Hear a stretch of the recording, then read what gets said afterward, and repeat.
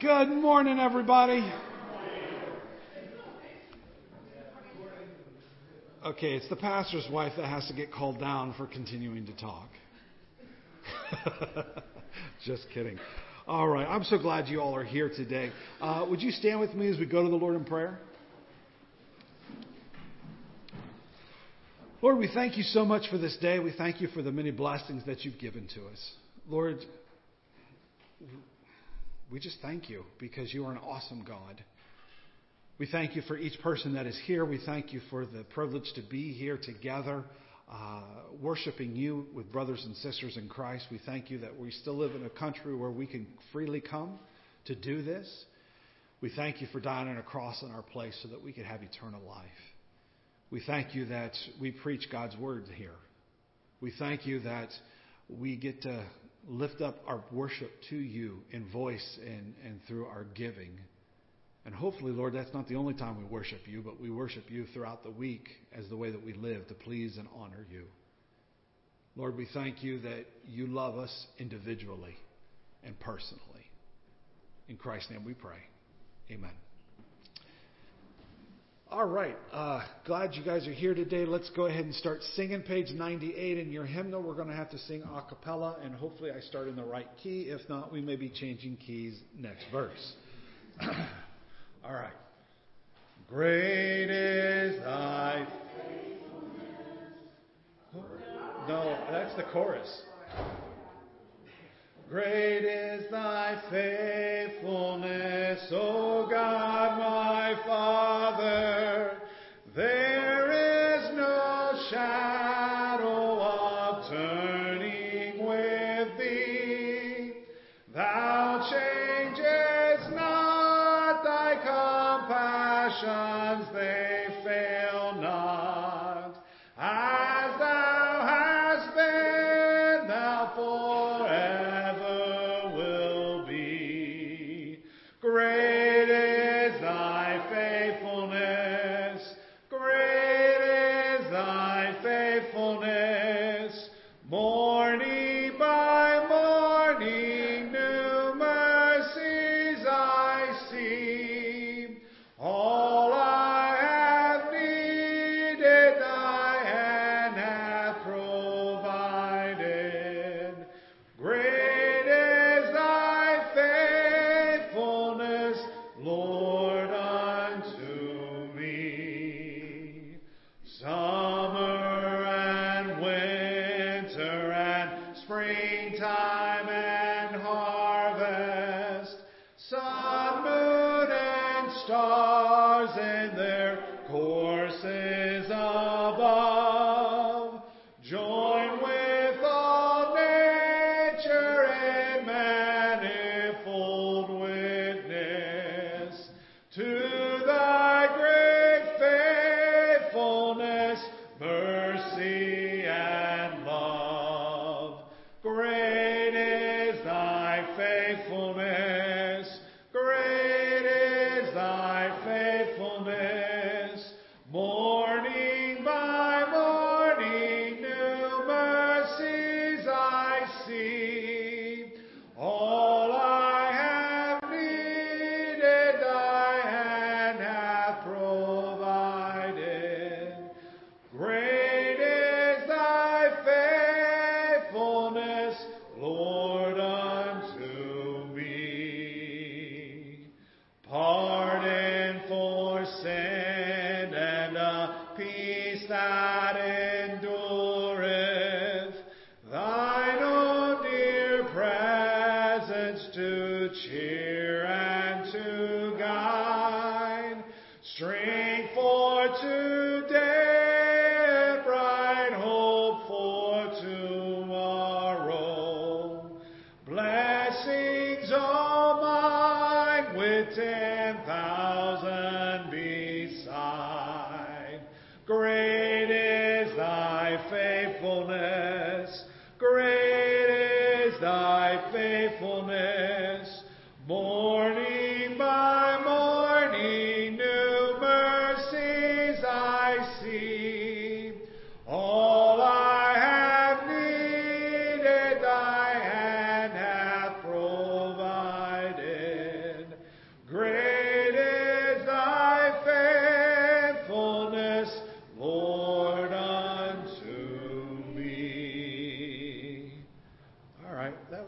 better than it started. That was my fault. But I'm so glad that God is faithful. He's always faithful no matter what. Let's sing page 227. There's something about that name. We'll sing through the chorus here twice. Jesus, Jesus, Jesus, there's just something about that name.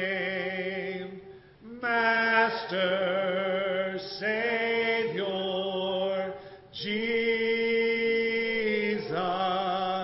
like the fragrance after the rain.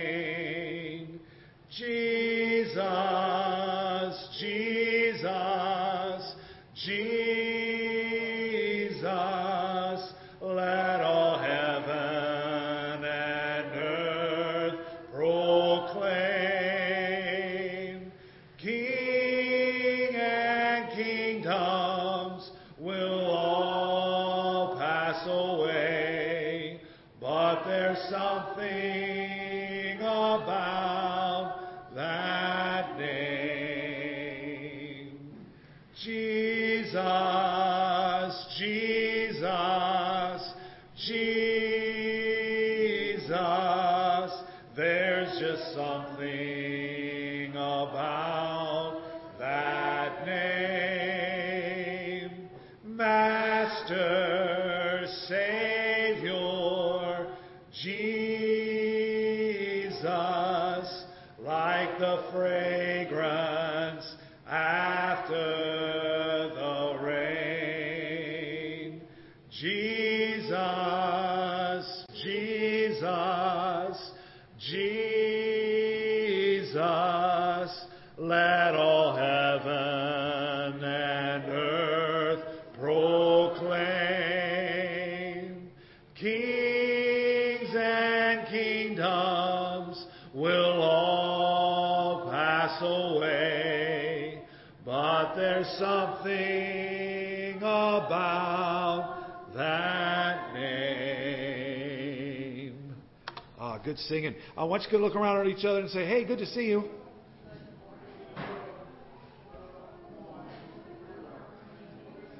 And you may be seated.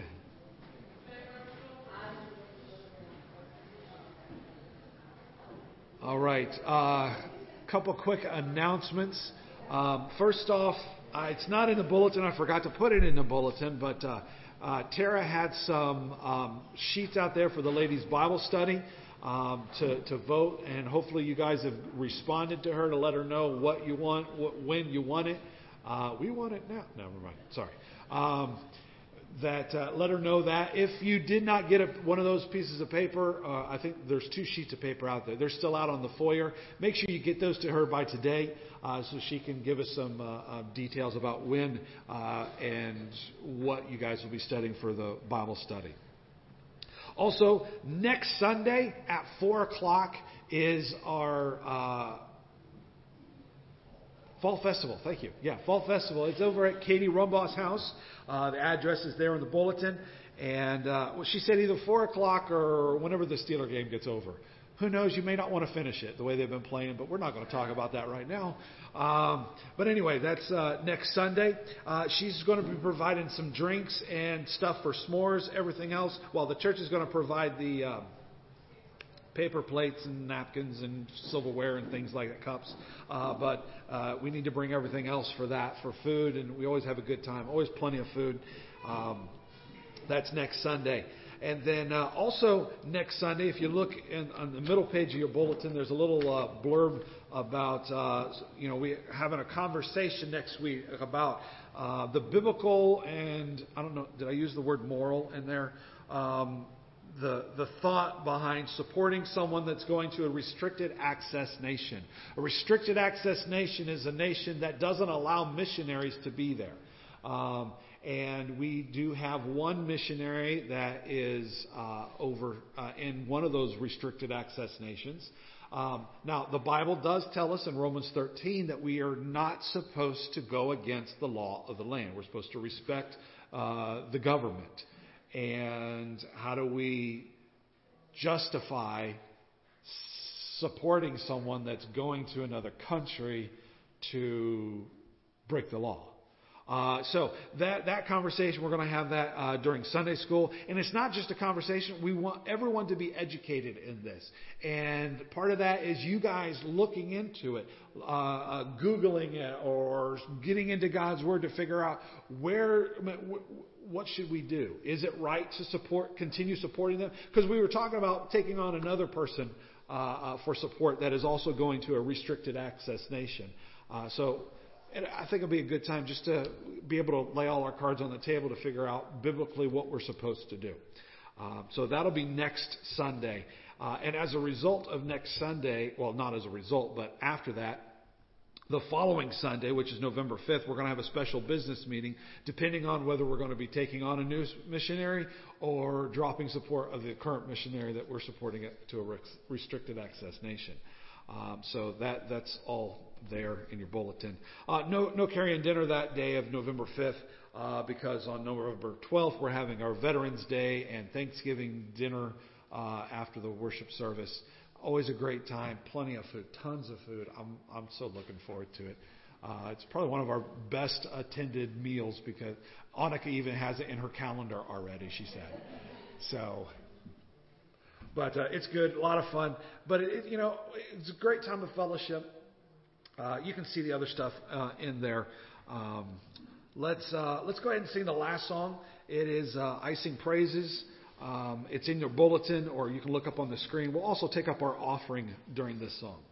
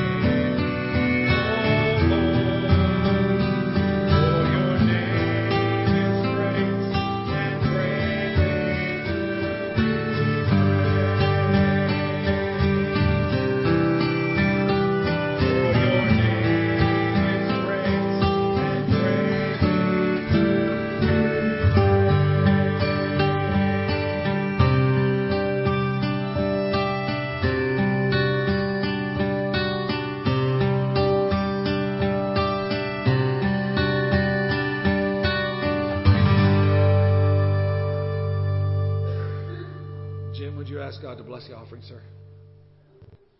Dear Lord, we just want to thank you for being a loving God that you are. And we just thank you for everything you do for us. And we just pray that the money we collected will be used for your honor and your glory. We ask all this in your precious name. Amen. All right.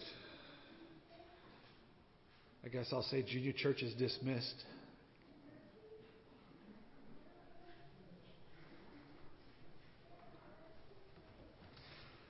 All right, why don't we all turn to Proverbs chapter 30. Proverbs 30. As you turn in there, I didn't mention this last week, but last week and this week, I don't know if y'all know, but I'm wearing jeans. This is the second time I've preached in jeans. It just seems kind of weird to me. But the reason I'm doing that, because some of y'all might be looking going, I can't believe the pastor is wearing jeans. What's going on there? Buck's like, I don't care. He wears, yeah. But some people might be concerned about that. But I twisted my ankle last Thursday, not this past one, but the one before. And I'm wearing a brace, and the brace doesn't fit in my dress shoes. So I'm wearing tennis shoes, and I don't want tennis shoes with dress pants because that, in my opinion, does not look right.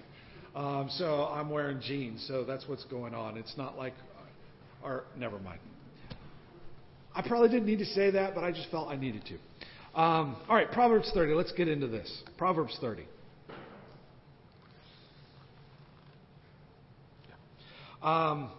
We are in the fourth week of our series on prayer. We're calling it Beyond Prayer, a biblical perspective on the power of prayer. And it's based off of a book that I got while I was at a pastor's conference in California called It Happens After Prayer by H.B. Charles Jr. And there's a lot of great stuff in that book. And so I figured I would use a lot of that information and present it to you because I think it's important for us to have a true understanding of what prayer is. It's not just us going to God saying, God, here's my laundry list of stuff. Gimme, gimme, gimme. Prayer is so much beyond that aspect. One of the things you can learn a lot about a person is when you listen to them pray. There were people growing up, I remember in my dad's church, that I absolutely loved to pray because it almost felt like when they would pray, you would almost feel God just inhabit the whole prayer and the service. It was just an awesome. I know it's not all about feelings, but it was just, some people, they prayed and it was just so awe-inspiring. It was so worshipful in what they said. And then there were others that tried to do that. But it almost seemed fake. And as a result of it, it's like, when are they going to end? You know, it almost sounded like they were praying just to hear their own voices. Yeah, I think they just like to hear themselves talk. But anyway, as I said, you can learn a lot about someone when you listen to them pray. And we're going to learn a lot about a man named Agur, A-G-U-R, from Proverbs chapter 30. Now, who in the world is Agur? I don't even know if I'm pronouncing that right, but that's the way we're pronouncing it today, Agur. Well, we really don't know who Agur was. Some scholars believe that Agur is kind of a pen name for Solomon. I don't know why he would need a pen name, but some people think so. But we really don't know. All we know about him comes from Proverbs chapter 30. And the most important thing about Agur was... The most important things about Agur are revealed in the wise prayer that he gives. And he says that he's a weak man. And he teaches us 7 important lessons about prayer. And before we ever get into the main petitions of the prayer, he teaches us a lot of stuff. So let's just read the portion of the prayer that we're going to cover today. Chapter number 30, Proverbs 30, verse number 7. 2 things I request of you. Deprive me not before I die. Remove falsehood and lies from me. Give me neither poverty nor riches. Feed me with the food allotted to me. Lest I be full and deny you and say, who is the Lord? Or lest I be poor and steal and profane the name of my God. Okay, 7 things that he teaches us today. The first one is this. Pray. We are to pray with humble submission unto God. Pray with humble submission. And so, verse 7, he says, 2 things I request of you. And he says, deprive me not before I die. Agur asked God for 2 things. And this is, I think, is an important detail. He did not tell the Lord what to do. He did not claim any promises. He did not use the force of faith. He didn't do any of that kind of stuff. He didn't write his own ticket with God. He didn't try to manipulate God to produce his desired reality. Without a doubt, Agur's prayer is earnest. It's urgent. And yet he simply asked God for what he wanted, like a servant addressing a master or a child talking to a father, like a sinful man addressing a holy God. We should be approaching God in prayer with humble submission. We go to him humbly, knowing that we need him no matter what. We need God because we can't do it on our own. We ought to go to God in prayer with humble submission, not egotistical presumptions. So that's the first thing, humble submission. The second thing we need to do about prayer is pray with spiritual priorities. Agur didn't pray for foolish, trivial, or superficial things. Instead, his prayer carried the weight of eternity. He said, these two things I need, Lord. Lord, please don't withhold them from me before I die. I need these two things. Think about that. As Agur prayed about his life, he was thinking about his death. Moses prayed in Psalm 90, verse 12, so teach us to number our days that we may gain a heart of wisdom. By this standard, we can see that a wise man numbers his days. What does that mean? You know that today may be your last day. Now, I'm not talking about being morbid, okay, because it's very easy to get morbid. But I'm talking about you realize that you don't know how much time you have left on this earth. A wise man understands that. And Agur was in touch with his own mortality, and he lived in light of eternity. He did not put his treasure on earth where moth and rust corrupts. He put his treasures in heaven. He recognized that even though it wasn't even written yet, he realized from Hebrews chapter 9, verse 27, and it is appointed unto man to die once, but after this, the judgment. So Agur prayed with a life and death focus.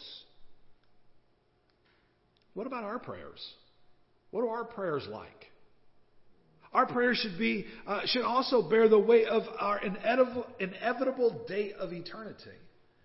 The great commentator Matthew Henry said, in praying, we should think of dying and pray accordingly. Again, not in a morbid way, but in understanding, what do I really need in light of eternity? What do I really need God to do in my life? And so, that worldly, selfish prayer, I don't think really God listens too much. So when you pray, not only are you submissive to Him, but you remember that God is sovereign. Life is short. You understand that, right? Life is short. Now, when you're young, you think, man, I remember when I was like 6 or 7, if you were 20, you were old. When I was a teenager, if you were 30, you were old. I am 47, and 47 is old, okay? I feel it. No, we don't want to talk about that. But you know what? As a kid, time seemed to stretch forever and ever. You know, school years were like 10 years long. Summers were like 3 years long. And as you graduate, you're like, wow, it's already summer. You know, it's like October is almost over. 2 weeks from today, it's going to be November. Where did the time go? Time goes so quickly. Life is short. Remember that. Death is sure. Hell is a real place. Eternity is very, very long. So don't major on the minor things of life, and especially in your prayer life. But what should we do? Matthew 6:33, but seek first the kingdom of God and His righteousness, and all these things shall be added unto you. So Agur's prayer is telling us you need to pray with humble submission, but also understand with spiritual priorities that life is short. Is this really something you need to be praying about? The third lesson that he gives us is that we are to pray with godly wisdom. Godly wisdom. And so Agur, he processed things in organized lists. I should have probably had y'all turn it. Oh, well. James chapter 1, verse 5 says, if any of you lack wisdom, let him ask of God, who gives to all liberally and without reproach, and it will be given him. What a great privilege that is to us. I mean, we can pray to God for wisdom when we need it, and we don't have to feel bad about it. I mean, God's never going to say, oh, really? Now you want my help? No, God's not going to make us feel stupid for asking for wisdom. Let's be honest. Asking for wisdom is one of the wisest things you can do. We should pray for wisdom, but we should also pray with wisdom. And as I said, Agur, he processed things into organized. Does anybody in here is a list maker? Okay. I know someone very, very, very, very close to me who likes to make lists. Very, very close to me. And they like to make lists about just about everything. And you know what? That's okay because it helps her. Oops, I didn't mean to say her. It helps them.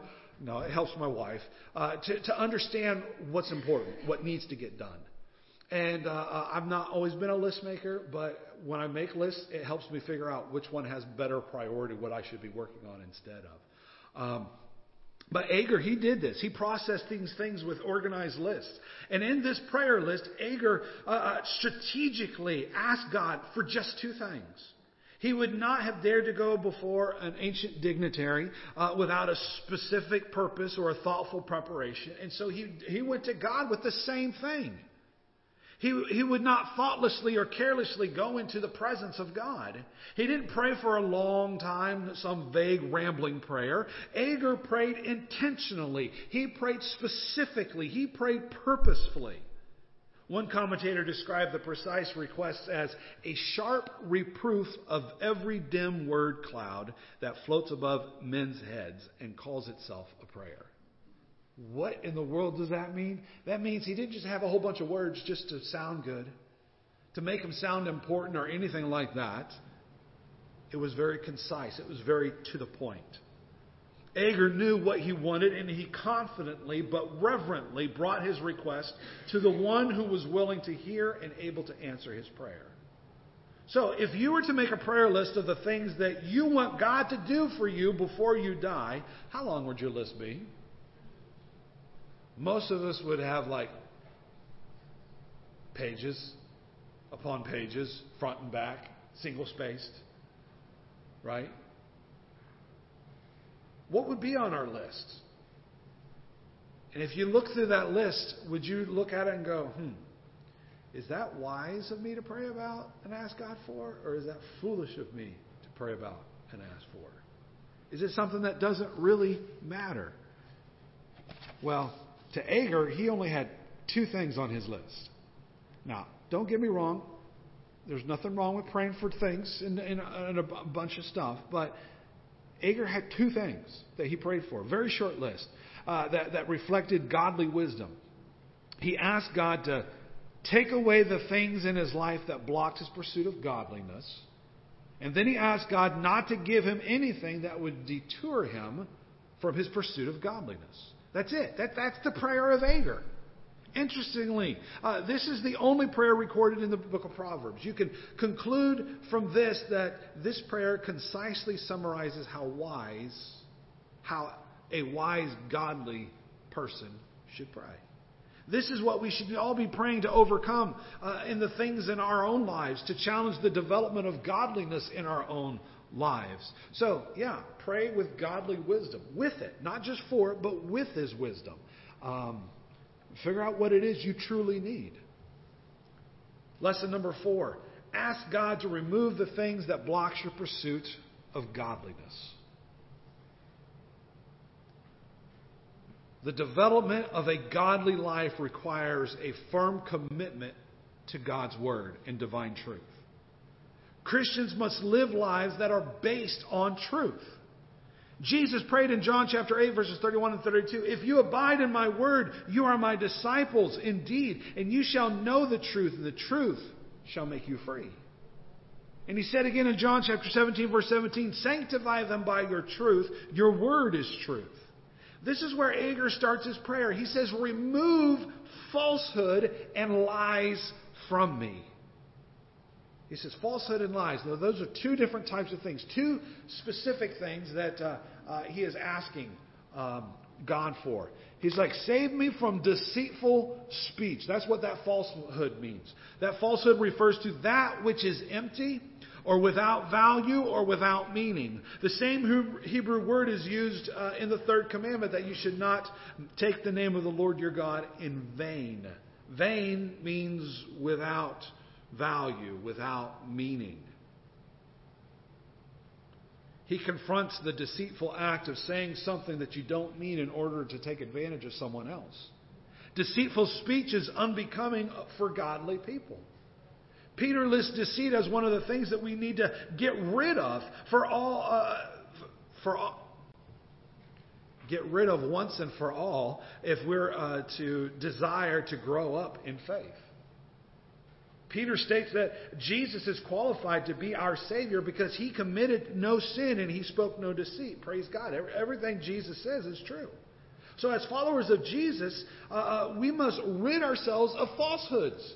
Get rid of it. Get rid of empty words. You ever been around someone who just likes to talk?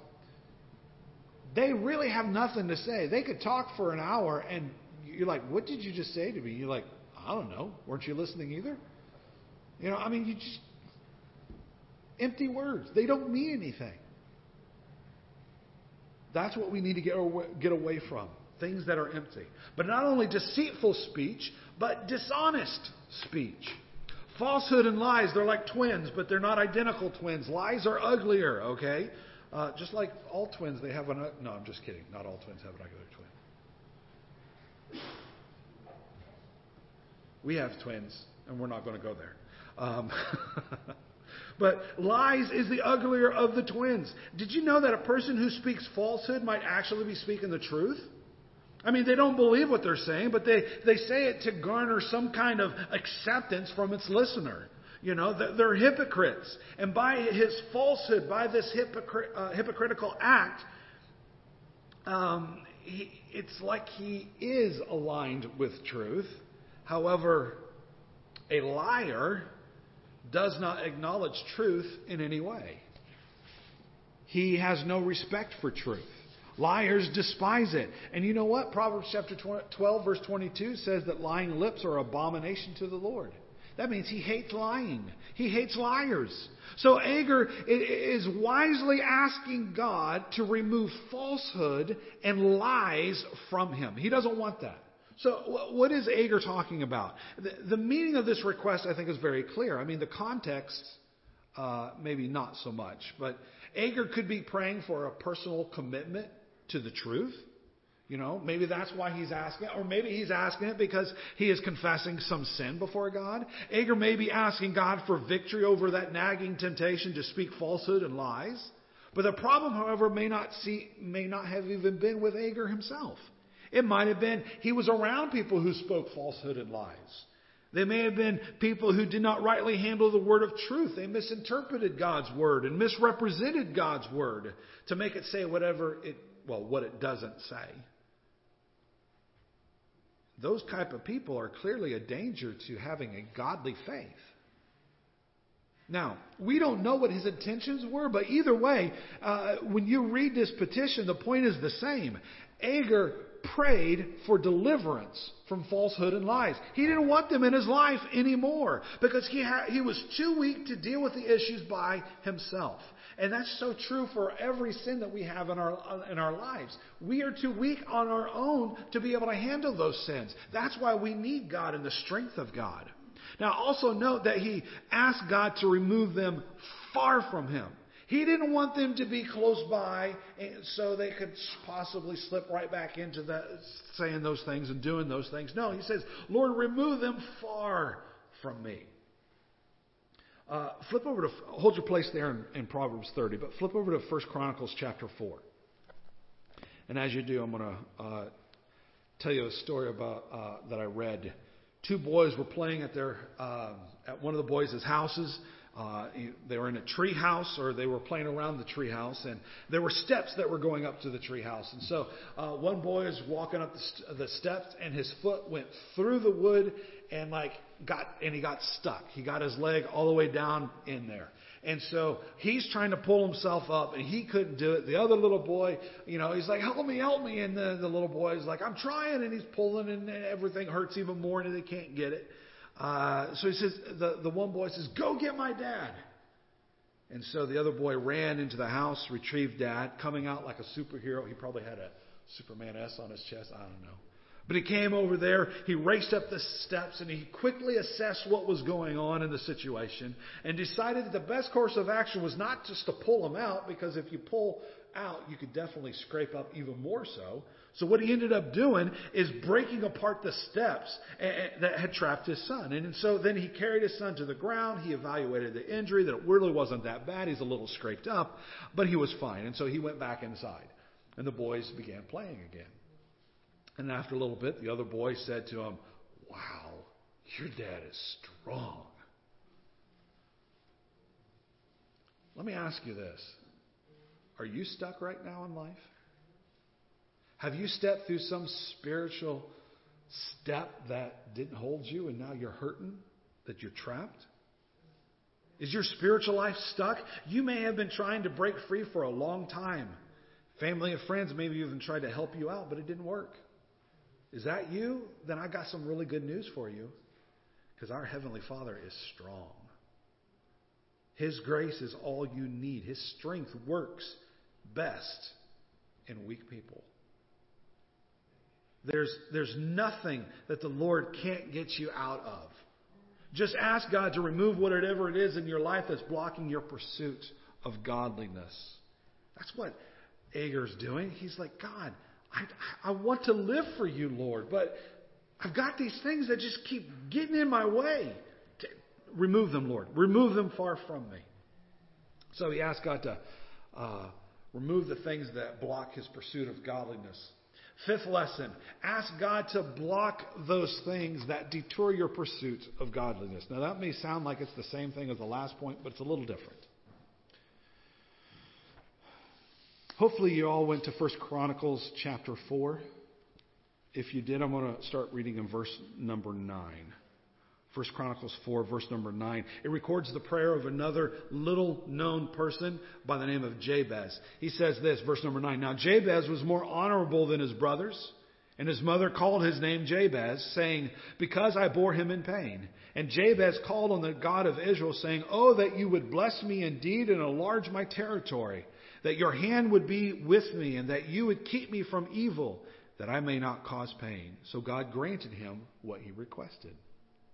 Jabez's prayer for God's power to maintain his integrity was a good thing, especially after he had already received the blessings from God. Agur is a little bit different. He says, Lord, I'm too weak to pray like that. I don't have the strength. I don't have those blessings yet. And instead he asked God not to grant him. Don't give me any blessing that would cause me or expose me to my own weaknesses, to compromise my own values or put my integrity in jeopardy. And you know what? That prayer is just as good as the one saying, God, enlarge my coasts. The one praying for more is good. And also the one saying, God, don't give me any more is also good. Proverbs chapter 30, verse 8 says, give me neither poverty nor riches. That's what Agur says. Agur's petition is more extensive than Jabez's, and it's neatly divided into two different parts. First, Agur asked the Lord, do not give me poverty. At first glance, this really doesn't seem like, how many of y'all want to be in poverty? Anybody? No? Okay, well, duh. Okay, we don't want to be that way. We want to be able to support our families and support ourselves. At first glance, this doesn't seem very profound, and I think it's safe to say that we really don't want to be poor. But think about this. Comparable to the rest of the world, most of us don't really know what poverty looks like. Poverty in the United States is still rich compared to a lot of people in the world, a lot of places in the world. And as I've said before, money is amoral, meaning it's neither good nor bad in and of itself. In fact, a wealthy person can be godly, selfless, and generous, and a poor person can be worldly, selfish, and greedy. It's all about your attitude towards those material possessions. The prayer of Agur warns us that being poor can have a corrupting influence in your life. There's no particular virtue in being poor, like some people try to say. He asked God, Lord, please don't make me live in poverty. And that makes sense. But the second part is hard for a lot of us to swallow. Because if we're not in the poverty part, the other part is this. He said, don't give me riches either. Now, most of us in here would be like, whoa. Isn't that kind of an oxymoron? You're asking him, don't make me poor, but at the same time, don't make me rich. Well, there is a happy medium in there somewhere. But here's the thing. Most of us do not outright ask.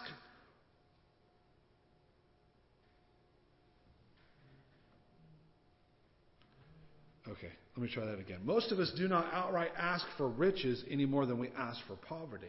Yet our heart's desire for more income, for more affluence, for more possessions is there, not less. D.L. Moody, he was a preacher, great preacher. He wisely taught that getting riches brings care. Keeping them brings trouble. Abusing them brings guilt. Losing them brings sorrow. It is a great mistake to make so much of riches as we do. Yet, far too many of us make the mistake of making too much of riches. We know the saying, the more money you got, most of us think the more money you got, the better off you'll be. But that's not true. The more money you got, the more problems you get.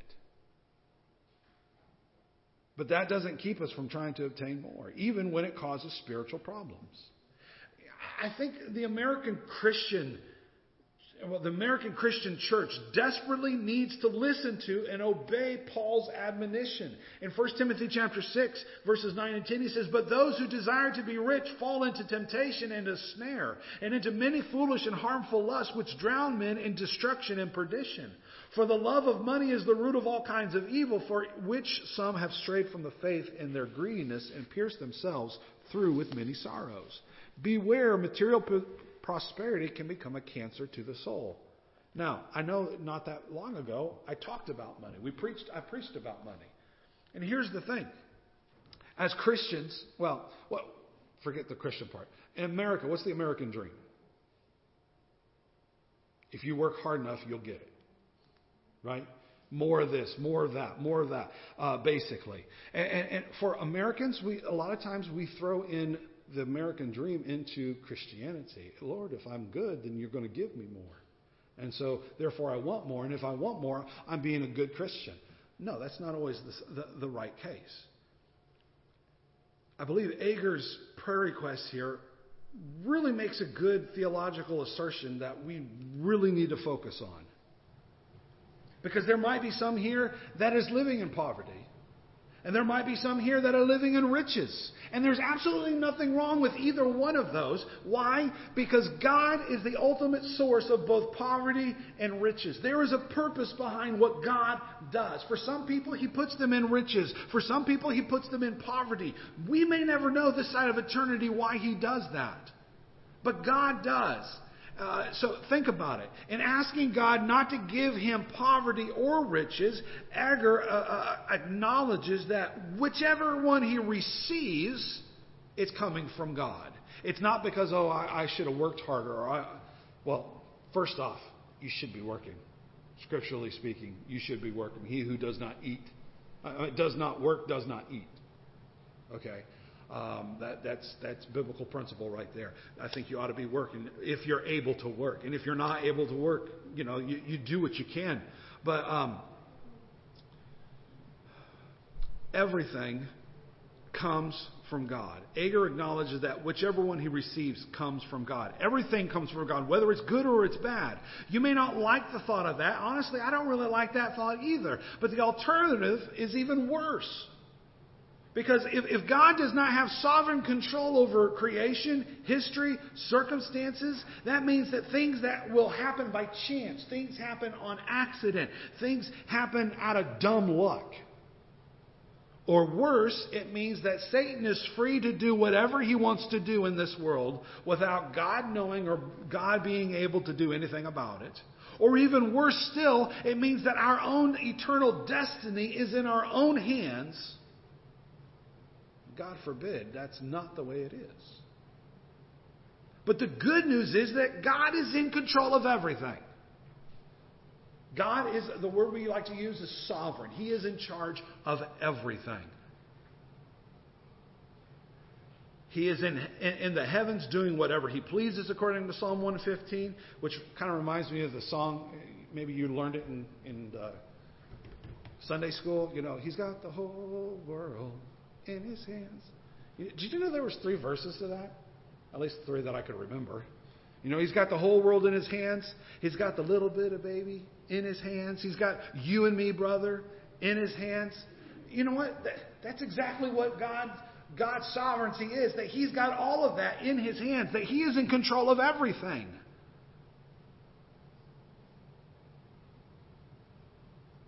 It's all in His hands, whether He chooses to give poverty or riches. Even when you don't like the gift, remember that God is good, He is wise, and He is great. And He gives us exactly what we need. The fact that Agur prayed for neither poverty nor riches does not mean that he did not want any material possessions. No, he wanted a balanced life. Look back here, Proverbs chapter 30, verse number 8. The latter part of it says, give me neither poverty nor riches. Then he says, feed me with the food allotted to me. He addressed his concern about the dangers of poverty and riches by asking God to give him the food that was needful for him. This is like the Lord's Prayer, that we talked about, where Jesus is teaching his disciples to pray, give us this day our daily bread, the things that we need for that day. For many in Jesus' day, their entire meal consisted of bread. They couldn't afford anything else. Bread was all that they had. Maybe that's why Jesus referred to himself as the bread of life. Just a little thought there. But this is what Jesus taught his disciples to ask for. Just ask for the bread. He doesn't want them to have bread stored up for days. He tells them to ask for their daily bread. Praying simply for our daily bread keeps us humble, and more importantly, it keeps us dependent on God. It forces us to acknowledge that the things that we need to survive in this world do not show up automatically. They come from God, and without it, we're going to die.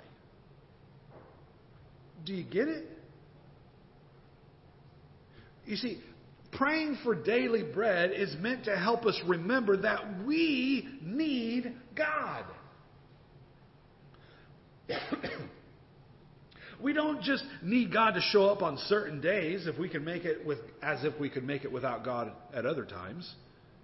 We need God's gracious provisions every single day. There's not a time in our lives when we don't need God. And this is the heart of Agur's request. He is asking God to keep him in an attitude of dependence. He's asking God to help him remember that he needs God every single day. He's asking God to work in his life in a way that would force him to walk by faith and not by sight. Why? Why would he pray like that? Well, look at verse number 9. Lest I be full and deny you and say, who is the Lord? Or lest I be poor and steal and profane the name of my God. Agur understood that life is not defined by material possessions. Jesus said that one's life does not consist of the abundance of possessions. Let that sink in for a little bit. You are more than the amount of money you have in the bank. You are more than the kind of car that you drive. You are more than the neighborhood that you live in. You are more than the type of work that you do. Life is so much more than the things you possess. True life consists of a right relationship with God. Ecclesiastes 12, towards the end of it, Solomon is teaching. He's saying all life is vain. He did it all, and he didn't get any comfort out of it. He didn't get any fulfillment out of the things of this world. And he comes to the end of the book and he says, in verse 13, let us hear the conclusion of the whole matter. This is what you need to know. Fear God and keep his commandments, for this is man's all. For God will bring every work into judgment, including every secret thing, whether good or evil.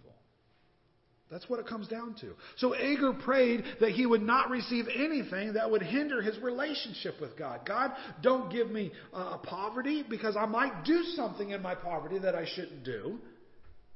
And don't give me riches, because I might trust in them more than I should trust in them. That's lesson 5. Lesson 6. Ask God to give you the right attitude about prosperity, so you won't deny him. Y'all remember Job? Maybe you do, maybe you don't. In the book of Job, he was a great man of God, followed him wonderfully. Satan went up to God, and God said, "Hey, have you seen my boy Job?" And Satan's like, "Well, the only reason Job is following you is because you bless him. Only because, you've been good to him. You take that stuff away, and he's going to curse your name, and he's not going to follow you anymore."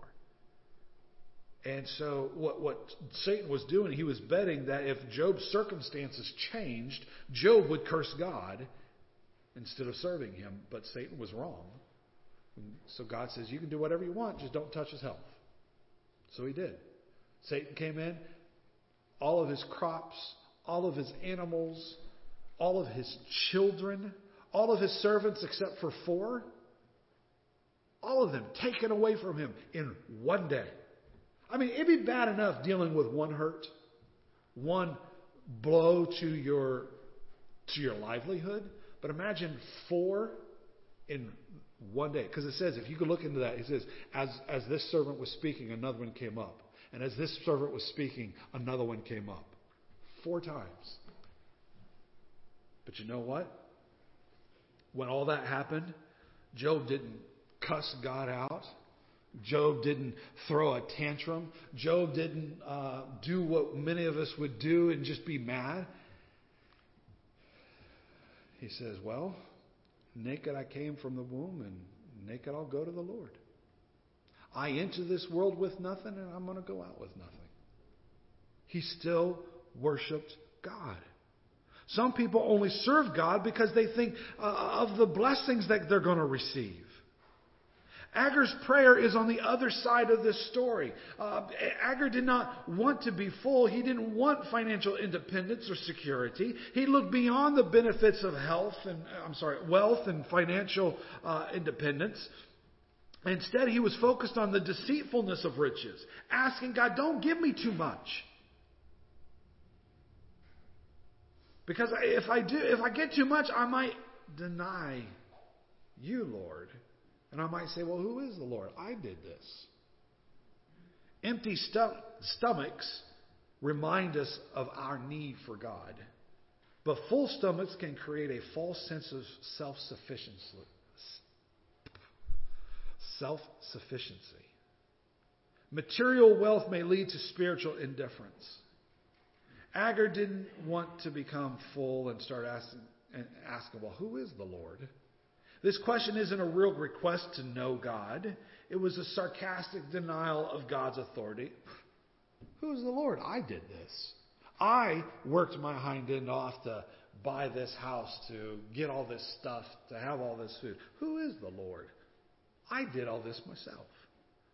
It's a sarcastic denial of God's authority, and it suggests that you don't need God if your stomach's full. It's a blasphemous, foolish pride that doesn't recognize where true help comes from.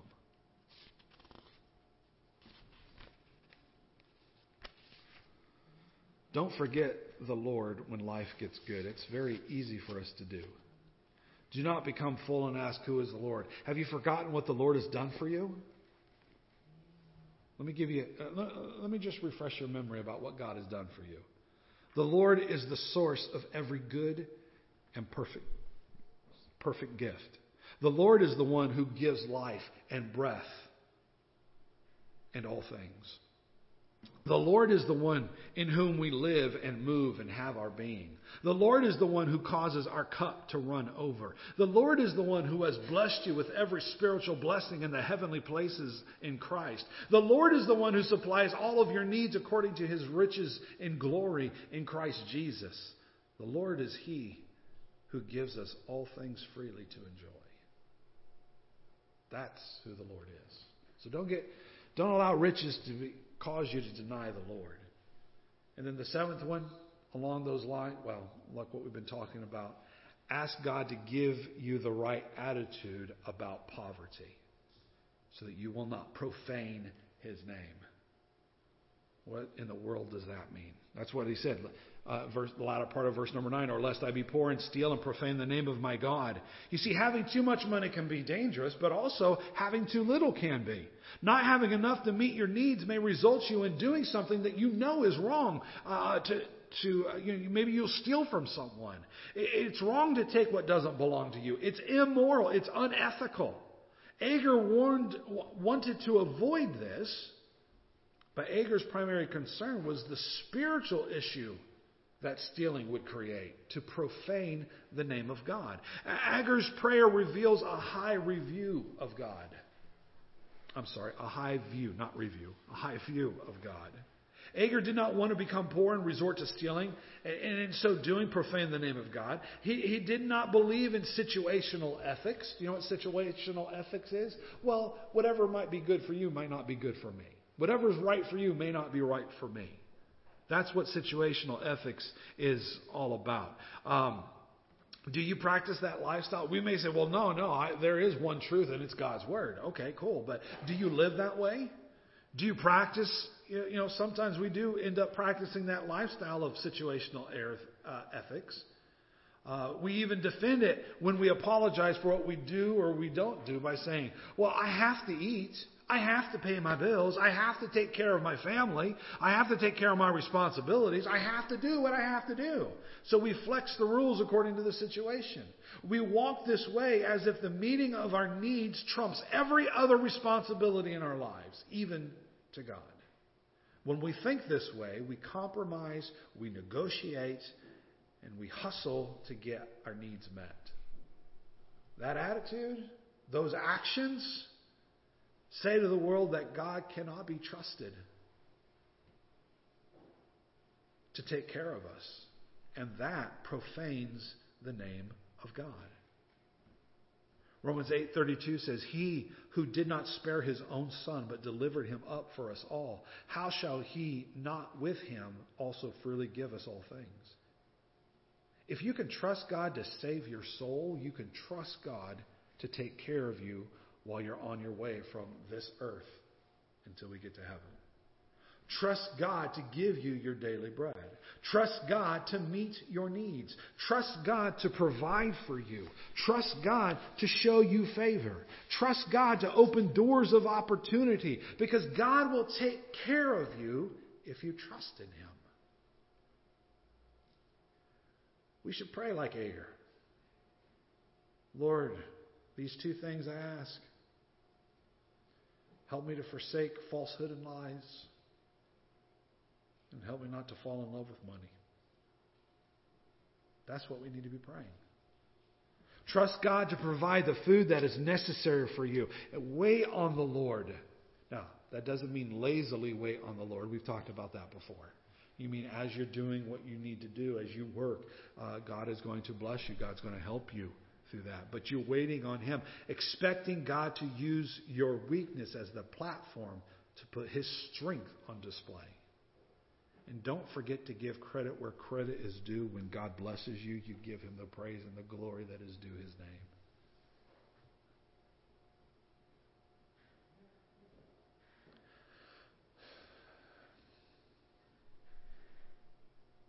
Sometimes our children, or when we were even children, our gratitude stunk. We never said thank you. Someone gave us something. Someone did something for us. And if it wasn't for Mom and Dad being right there saying, now what do you say? Thank you. We don't learn gratitude. So often, even today, in our own lives, in our own Christian lives, we take God's blessings for granted. We need to give credit where credit is due. And to give God the thankfulness. Now you say, well, wait a minute. Thanksgiving's here in a couple of weeks. Yeah, I know, but Thanksgiving's not the only time you're supposed to give thanks, right? We ought to give our gratitude towards God. Do you know how much He's done for us? Do you know how much He hasn't done for us that we deserve?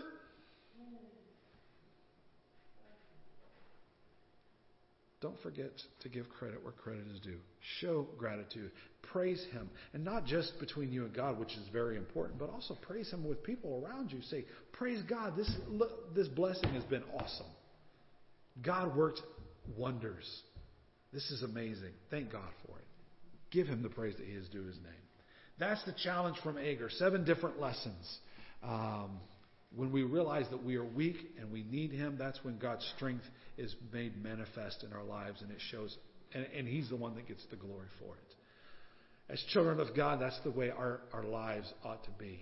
Maybe you're sitting here today and you're not a child of God. You've never put your faith and trust in Jesus Christ as your personal Savior. You know, you could do through all of these things, and if you don't have a relationship with God, it's not going to help. You're like, well, isn't this a good formula to work? No, it's not going to help you. You need to have a relationship with God, and not just like, okay, I know that guy up there. No, but you put your faith and trust in Him for everlasting salvation. If you're here and you've never done that, I encourage you today, talk to me, talk to someone else that you trust, and say, hey, what does it mean for me to be saved? I need this. I want this. If that's you today, I encourage you to talk to me, like I said, or someone. Christians, a lot of things we got to think about. A lot of things to think about. A lot of things that we probably are praying for that is probably not that important. We need to focus down on what we ought to be praying for. All right, would you stand with me as we go to the Lord in prayer? Lord, I thank You so much for this day. I thank You for the privilege it is to be in Your house. I thank You for Your message, how so many times it's like a 2x4 hitting me upside the head to get my attention, for me to focus on what You want me to focus on. Lord, I pray that You would help all those that are here, that are Your children, to have a life of prayer that is pleasing to You. That it's not filled with gimme, gimme, gimme, but it's filled with praise and adoration and thankfulness and gratitude. But also that we would be concise in what we do ask for. Lord, we ask that You would bless us as we put these words into practice in our own lives. And Lord, as I said, if there is one here that doesn't know You, I pray that today You give them the strength, the courage to step out and to be able to talk to someone so that they can lead them from Your word to You, so that they can put their faith and trust in You. Thank You, God, for all that You do for us. Thank You for this time. In Christ's name we pray. Amen. We're going to sing a verse of invitation. Page 273, Jesus paid it all. Just give you an opportunity to respond to the Lord, whatever God may be working in your heart. I encourage you to do so. Let's 273, Jesus paid it all. I hear the Savior say, Thy strength indeed is small. Child of weakness, watch and pray. Find in Me Thine all in all. Jesus paid it all. All to Him I owe. Sin had left a crimson stain. He washed it white as snow. Thank you for being here. I pray that God continues to challenge you from His Word.